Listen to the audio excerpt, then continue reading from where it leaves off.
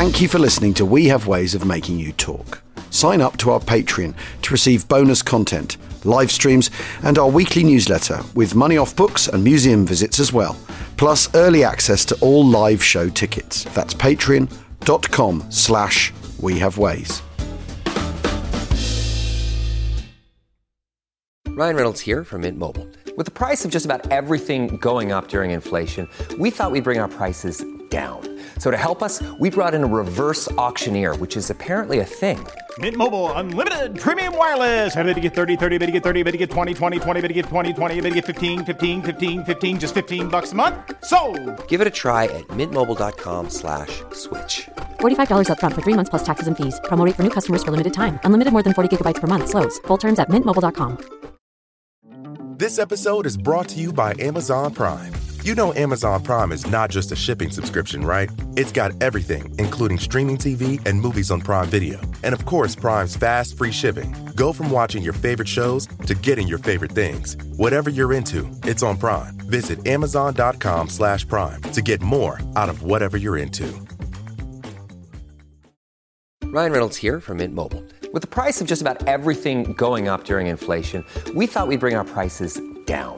So to help us, we brought in a reverse auctioneer, which is apparently a thing. Mint Mobile Unlimited Premium Wireless. How to get 30, 30, bit to get 30, bit to get 20, 20, 20, bit to get 20, 20, bit to get 15, 15, 15, 15, just $15 a month? Sold! Give it a try at mintmobile.com/switch. $45 up front for 3 months plus taxes and fees. Promo rate for new customers for limited time. Unlimited more than 40 gigabytes per month. Slows full terms at mintmobile.com. This episode is brought to you by Etsy. Looking to instantly upgrade your Mother's Day gift from typical to meaningful? Shop Etsy. Now until May 12th, get up to 30% off personalized jewelry, style, decor, and so many other items Mom will love. And if you want her to know you put a ton of thought into her present, use Gift Mode.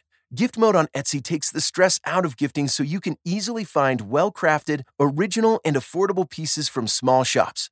Just tap or click Gift Mode on your Etsy app or Etsy.com. Then answer a few short questions about Mom, and Gift Mode instantly gives you curated ideas based on hundreds of personas.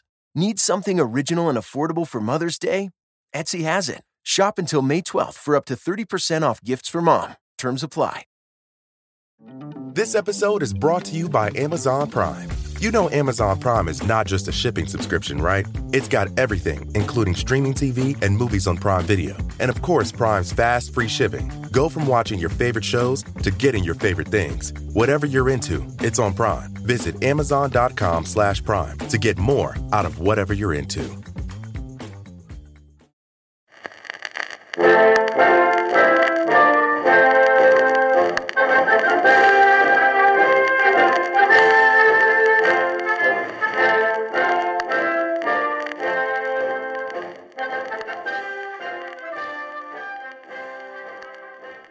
Hello, and welcome to the latest instalment of Family Stories, our weekly show in which we share the extraordinary events that affected the lives of our listeners' parents and grandparents. Today, we're witness to firefights in Italy, crashed bombers in Britain, and a terrifying battle in the skies above Eastern Europe.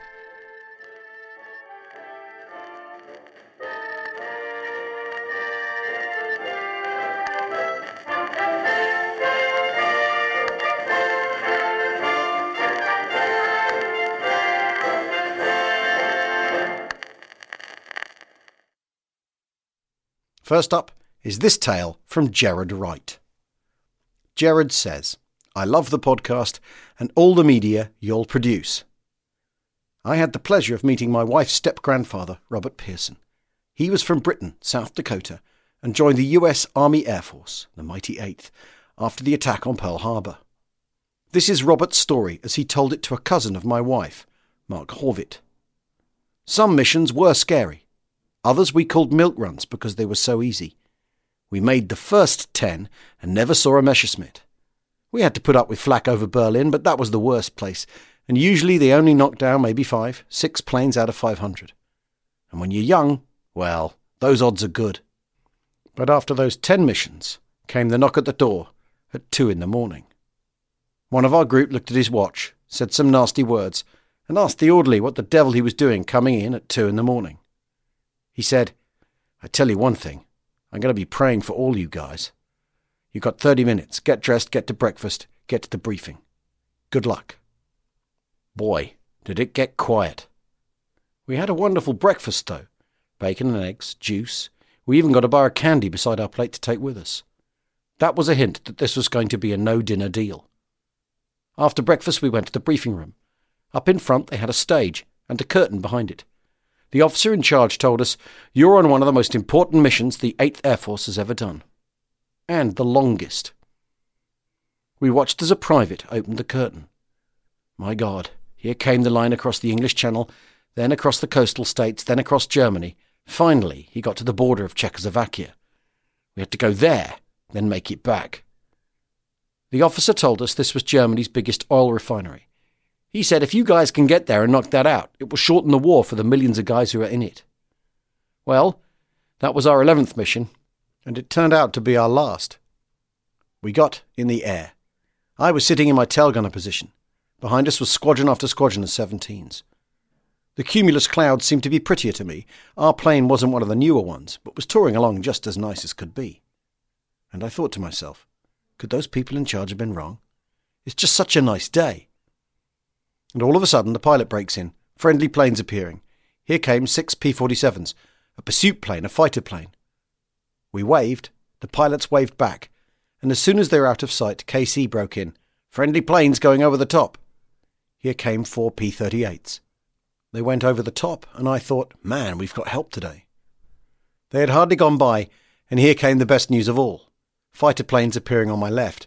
8 P-51s, our newest ones, the plane that was now better than the Messerschmitt.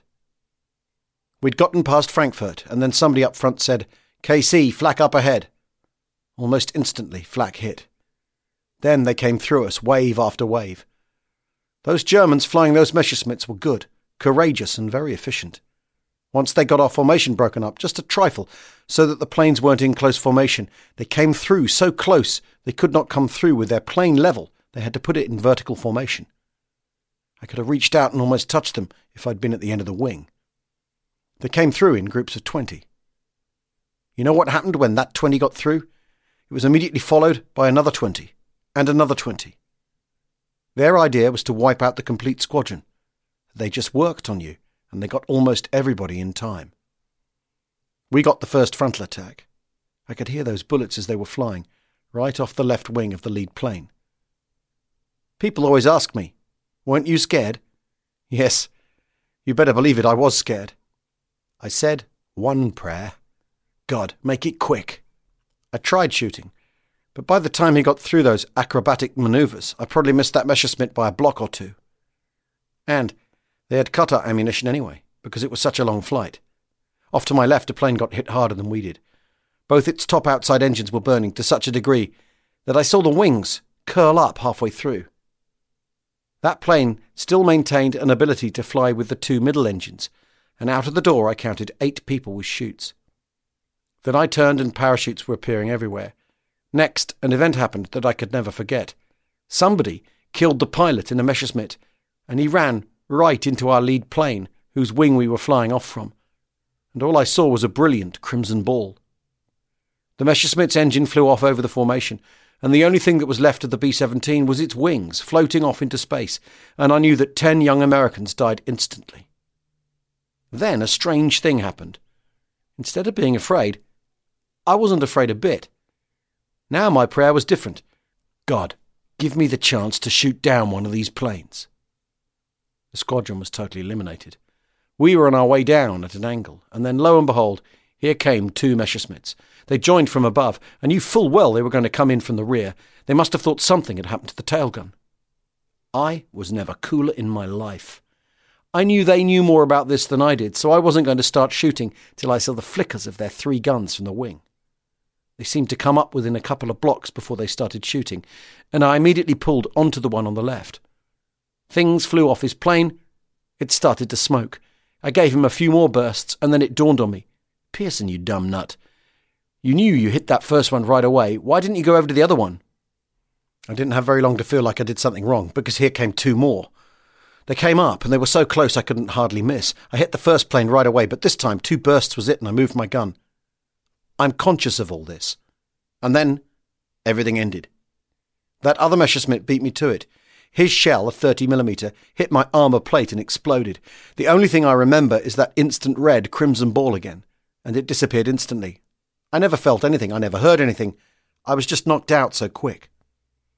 I came to, and I was being thrown from side to side. The poor pilot was trying some evasive action, but I think that helped wake me up. I could smell smoke, and I knew we were going down. I've got to get out of here, I thought. They have a little back door there just for that purpose, so I could get out. Trying to move that door against the slipstream, I just couldn't seem to do it. Then I pushed with all I could, and I squeezed, and I found myself outside the plane. But I stayed right there. I had a chest chute on, but my shoulder strap had caught on the handle. I was floating outside the plane about 3 or 4 inches from it, and that slipstream was so powerful I couldn't move. I couldn't kick the plane, I couldn't move my arm against it. And I thought, oh my God. Then I thought, wait a minute, if I slid under that strap, it had to catch on one half of that handle. Now, if I could spin the opposite way, I should slip right out of there. I tell people, don't ask me how I thought of that at the time. I have no idea. So I took a deep breath, and with the first spin, I was out. It was one of the best feelings of my life. I immediately glanced down and saw the earth was still far below me. I remember I closed my eyes and said, "Thanks, God." This was the first time I'd ever parachuted. I counted to 10, just to make it official, and pulled the thing. Out came the umbrella, I gave a big pull, and zip, that parachute just shot up out of there and almost knocked me out again. I looked up, and close to the middle of the chute, 3 holes appeared. The middle one was as big as a kitchen table, and 2 on either side of it were both about the size of a card table. I thought, oh my God, I'm going down too fast. That air is going through there. I started to think about what the officer had talked about. I remembered everything he said, how to get your hands on the cords and pull up at the right time. You watch for fields, you watch for roads, buildings, trees, and have everything ready so when you see the grass move, you jerk up. Be an athlete, keep your legs bent, loose as you can, and the minute you pull up, you twist and try to roll. I did every one of those things, and I was out like a light anyway. Back to our listener, Jared. Robert spent time recovering from fatigue in a camp. He was interrogated by the Gestapo, reunited with some of his bomber crew in a POW camp, and then finally liberated by the Soviets a year and 1 day later. My wife and I visited Robert and my wife's grandmother Waldine in South Dakota. He showed us the Western Union message delivered to his mother, saying he'd been shot down and was unaccounted for. He also had his cup, saucer and spoon with Nazi swastika and eagle from the prison camp, and leather bomber jacket with shrapnel holes. Robert spent his years after the war as a beloved educator in his small hometown and father to his children. He truly was a member of the greatest generation, whose story needs to continue to be told. Thank you for sharing all these stories to keep the memories of loved ones alive.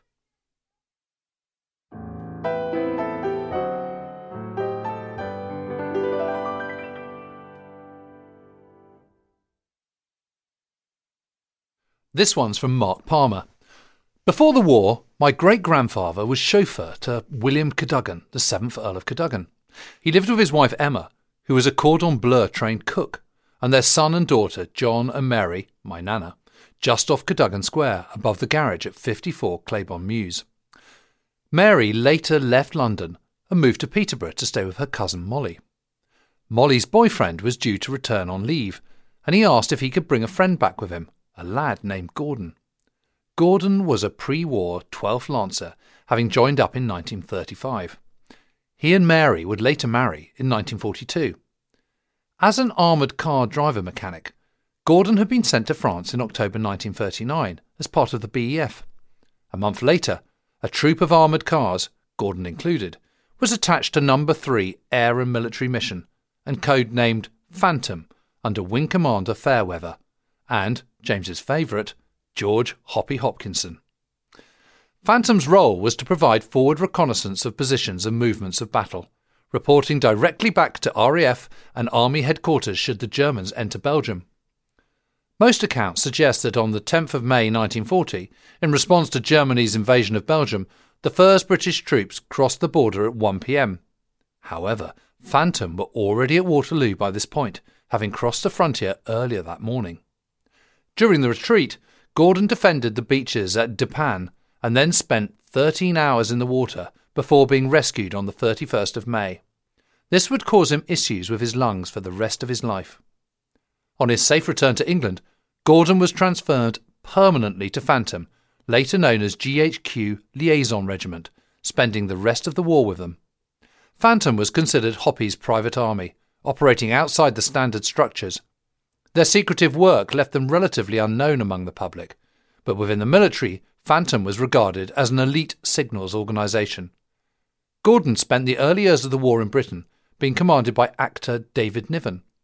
We have a photograph thought to have been taken at one of Niven's parties, which includes David Niven, director Leslie Howard, sporting a tuxedo and moustache, and actress Sally Gray, alongside some Phantoms, including Gordon. He spent the second half of his war in North Africa, working with the First Army, and then moved up through Italy, returning home in December 1945. Meanwhile, Mary's brother John was a wages clerk with the RAOC, attached to the 18th Division. In 1942, on his way to North Africa, the 18th Division were rerouted to assist in the defence of Singapore.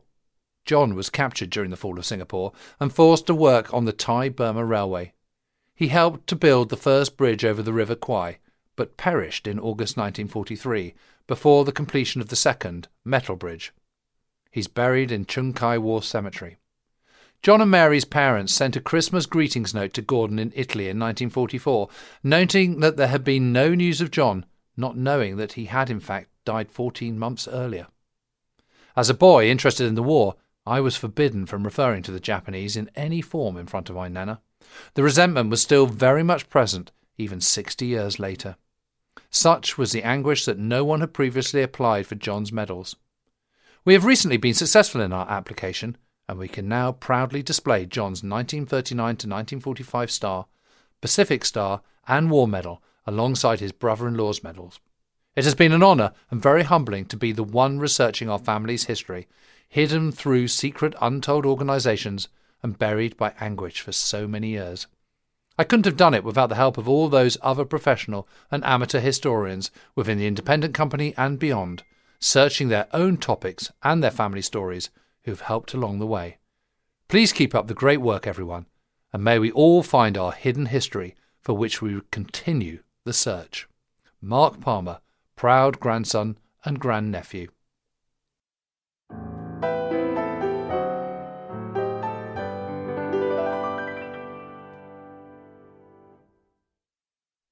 This one comes from listener Jonathan Hutt. Hi all, obligatory gushing review of the pod. I'm writing to you about my grandpie, Charles Thomas Briggs. He joined the army on the 1st of October 1925 at the age of 18. I'm told he joined up as he didn't get along with his stepmother and wanted an escape, his own mother having died when he was just 4. He joined the Oxen Bucks and spent time in Germany, India and Burma, fighting in Persia, the Middle East, North Africa and Italy. While researching our family tree, we came across a commendation record, and it's this I wanted to share. In Italy, between the 15th and 21st of February 1944, his battalion was overrun. Charles found himself as acting RSM, and by the night of the 9th of February only a few small elements of the battalion remained. The men formed a perimeter around their battalion HQ and found themselves under incessant mortar and artillery fire from all sides. After one attack, the enemy forces established a strong position behind a disabled tank and called in accurate and heavy fire at close range. Charles realised the urgency of the situation and organised a small party for a counterattack. He led the assault himself, with the enemy increasing fire in an attempt to annihilate the British lads. But they fought hard, and despite the odds, forced the enemy to flee. The commendation says, "The example set by this warrant officer was of the very highest order and an inspiration to all. The successful holding of the last vital position at Regimental HQ against such great odds was due in no small degree to his outstanding conduct." Charles was awarded the Distinguished Conduct Medal for his part in the action. He left the army in 1954 and settled just outside Oxford. Unfortunately for me, I never knew my grandpie, as he died 2 months before I was born. I'm amazed at being related to someone who showed such courage, as I know I wouldn't have been able to do this. As a side note, he worked on laying the original runway on the airfield that is rumoured to be the one being used for filming Masters of the Air. Thanks, guys. Keep up the good work. Jonathan Hutt. They used to say, go west. What they meant was go forward. Find your own way. Make something out of nothing. It can be tempting to take it easy, but discovery doesn't wait. So this summer, see what it means to make the most of dawn, dusk, and every minute in between. The truth lies west. Discover yours at TravelWyoming.com.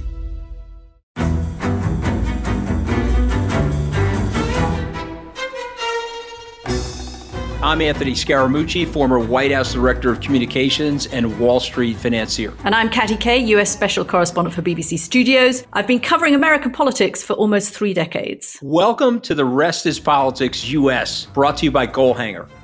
Go on, tell us, were those donations you made, like Obama in 2008, was that idealism? Were you hoping to get something out of these campaigns that would serve your own business interests, for example? So I think this will either make this podcast incredibly successful, Katty, or people will be horrified and they'll shut it off right now because I'm going to be very real with you. The Obama donation, I had gone to law school with President Obama. We were not classmates. I was a few years ahead of him. It was 2007. He was then Senator Obama. I had a check in my breast pocket. I went over to the senator. I said, Senator, you and I didn't really know each other in law school, but I'm about to hand you a big check. Can I lie to my friends and tell them that you and I knew each other in law school? Well, Obama looks at me, had the best smile in American politics since Jack Kennedy. Forever. Yeah. He lights up. He looks at me and says, I'll tell you what, if you double the amount of the check, we'll take it back to Hawaii. Okay. And I looked at him. I said, you're done. I had another check in my pocket. I ripped it up. I doubled the amount of the check. And I'm going to tell you right now, I've been to more White House Christmas parties during the Obama administration than the Trump administration. In this pivotal year for the United States, democracy, and world affairs, Britain's biggest podcast, The Rest is Politics, is launching stateside. Uncovering secrets from inside the Biden and Trump inner circles and how they shape the world's most important economy, but also the global economy too. New episodes are released every Friday morning. Just search The Rest is Politics US wherever you get your podcasts.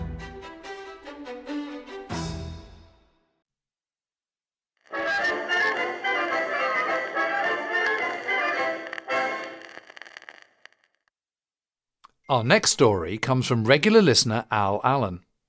About 10 years ago, my godfather sought to insure some medals we had in the family.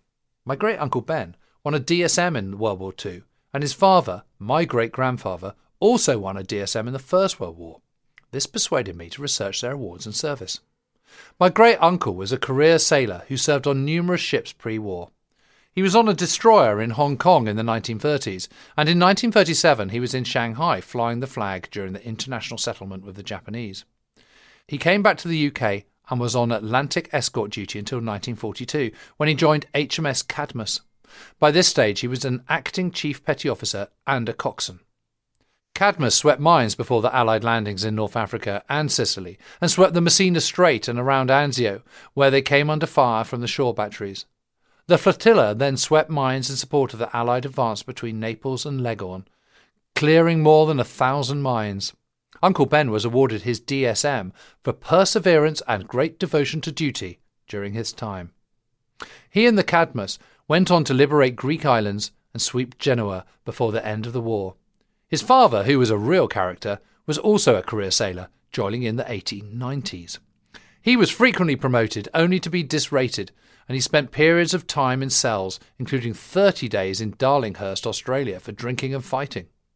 He had just left the Royal Navy when he was recalled in 1914, spending the war on board HMS Hildebrand, which was a merchant cruiser. There was no citation for his DSM, but he claimed he had been at the helm when he steered the ship away from a torpedo attack, which then hit another vessel. Apparently, father and son winning the same award in 2 wars is quite rare. Best wishes, Al Allen.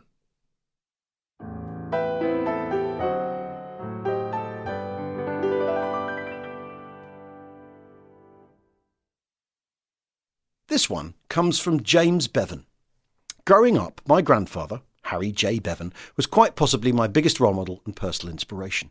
He was the oldest brother of 3, born in 1918, and spent most of his childhood and early adulthood growing up in the northeastern Pennsylvania town of Frackville, where his childhood home still sits and where my great-grandparents are buried today. In 1940, he left Frackville and volunteered to join the Army Air Corps. After basic training, he was stationed in Tampa Bay, Florida in 1941. He received further specialist training as a tail gunner in a B-26 Marauder crew and spent the first 2.5 years of his service soaking up the Florida sun, flying in U-boat spotting missions, and was witness to the constant losses of early Marauder crews attempting to learn how to fly the aircraft. Luckily, in his case, he was under the control of a more experienced pilot and co-pilot, and was spared being a victim of the "one day in Tampa Bay" debacle. However, he did have a close call while on duty as a lifeguard, and it would not be his last. He told me he was on duty and saw a fellow airman getting caught in a rip current, who then started to drown. Growing up, he'd always been a strong swimmer, and so he figured he could break into the current and pull the poor guy out. But as soon as he got within the rip current, it began to suck him under too, and now he was struggling to pull himself out. As he started to lose his strength, he began to black out, but by some miracle a wave came by and lifted him out of the current and dumped him onto the shore. He came to a minute or so later, but couldn't find the man he went out to save. One of the unfortunate victims of a non-military accident that occurred during times of war and peace. By July 1943, Harry was in Europe flying the first of many sorties over France. Most of those missions were flown with his original crew in the B-26 they named Thumbs Up. His crew were very fortunate and didn't lose anyone during the time he flew with them in combat. Later, he was reassigned to a different crew in a bomber named Bad Penny. His 5th mission with Bad Penny would be his last. They made it to the target, dropped their payload, and were on their way back to England. During the flight home, he came back to the top turret gunner and asked if he would mind switching position. The gunner agreed and took my grandfather's tail gunner spot. The return flight was uneventful until they made their final approach to land. As the Marauder got closer to the ground, my grandfather, now in the top turret, noticed they were coming in faster than usual.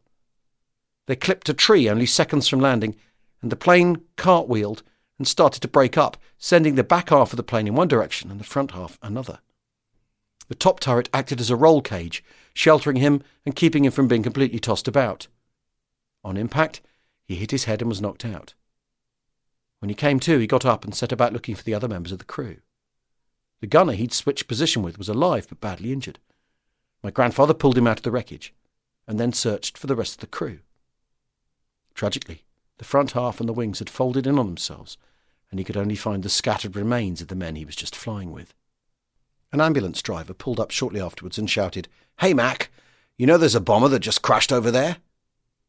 My grandfather responded, "Yeah, no kidding, I just walked out of it." He spent a few weeks recovering in hospital with a fractured wrist and bruised ribs. As fate would have it, his younger brother had just ditched his B-24 somewhere off the coast of Sicily and had recently made it to a hospital himself. He was able to phone my grandfather and asked, "Hey Harry, how's your war going?" They apparently had a good time catching up and joked about the scare they gave their mum over the 2 telegrams she would receive in the next week. They both returned to duty, and my grandfather completed 60 missions before being rotated back to the States just before the Normandy invasion. He finished his service in Texas at the end of 1945 and met my grandmother in Atlantic City, New Jersey, a year later. After the war, he became an electrician, got married and moved to Philadelphia. There he worked tireless to raise his family, working as an electrician in the daytime and stocking grocery store shelves in the evening. He eventually raised 9 kids, and I'm his youngest grandson. In 2015, he passed away at the age of 97, but was as sharp as a tack until the very end, and never minded taking the time to tell me about his experiences during the war. There is no doubt in my mind that he is one of the biggest reasons why I've become completely obsessed with history, as someone who was not only a direct link to the past, but someone who I wholeheartedly loved and had the privilege of calling Grandpop. Thanks. James Bevan.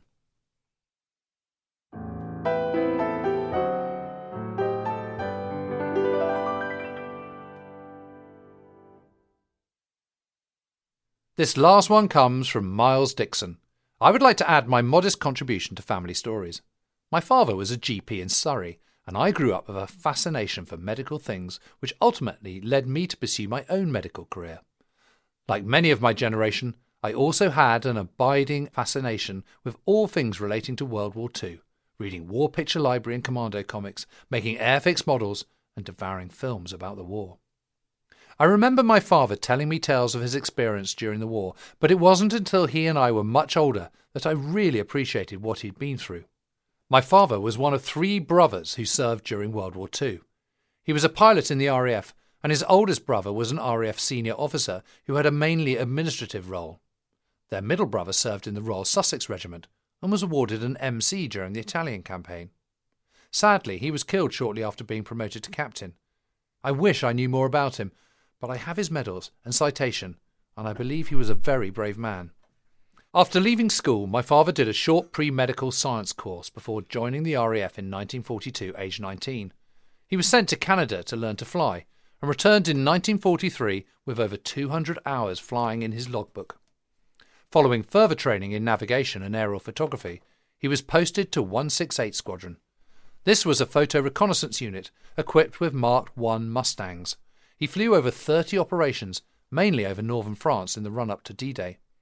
Some of these operations were searching for V-1 launch sites. While returning from one sortie on the 21st of June 1944, he was hit by friendly fire over American lines and wounded in his right foot.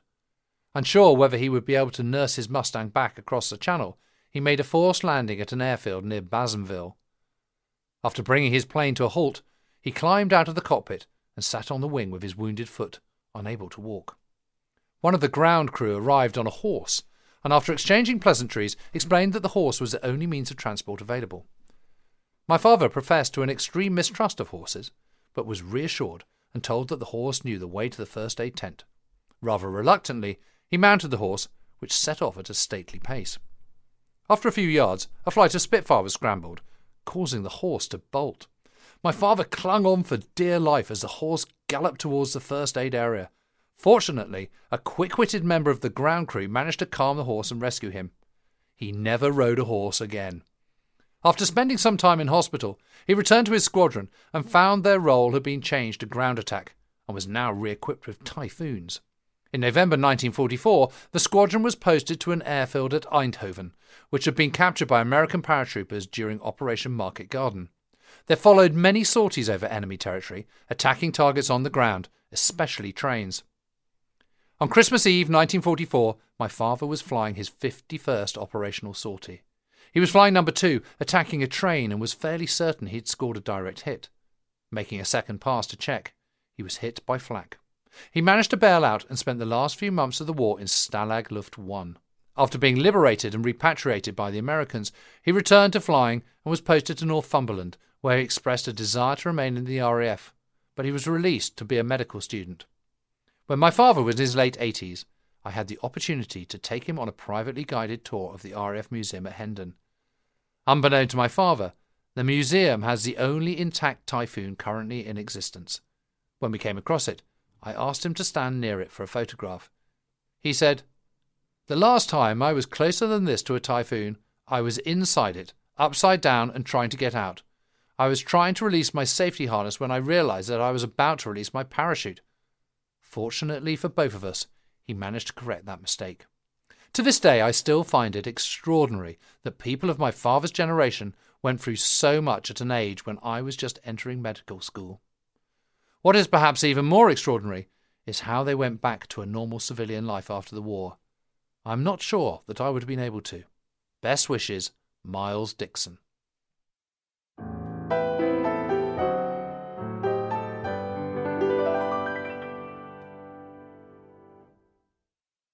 That's it for today. If you've got a family story you'd like considered for the show, please email us at wehavewayspodcast@gmail.com, and please make your subject family stories so we don't miss it. Or you can go to our members site and leave them under the Family Stories tab. Thank you very much for listening.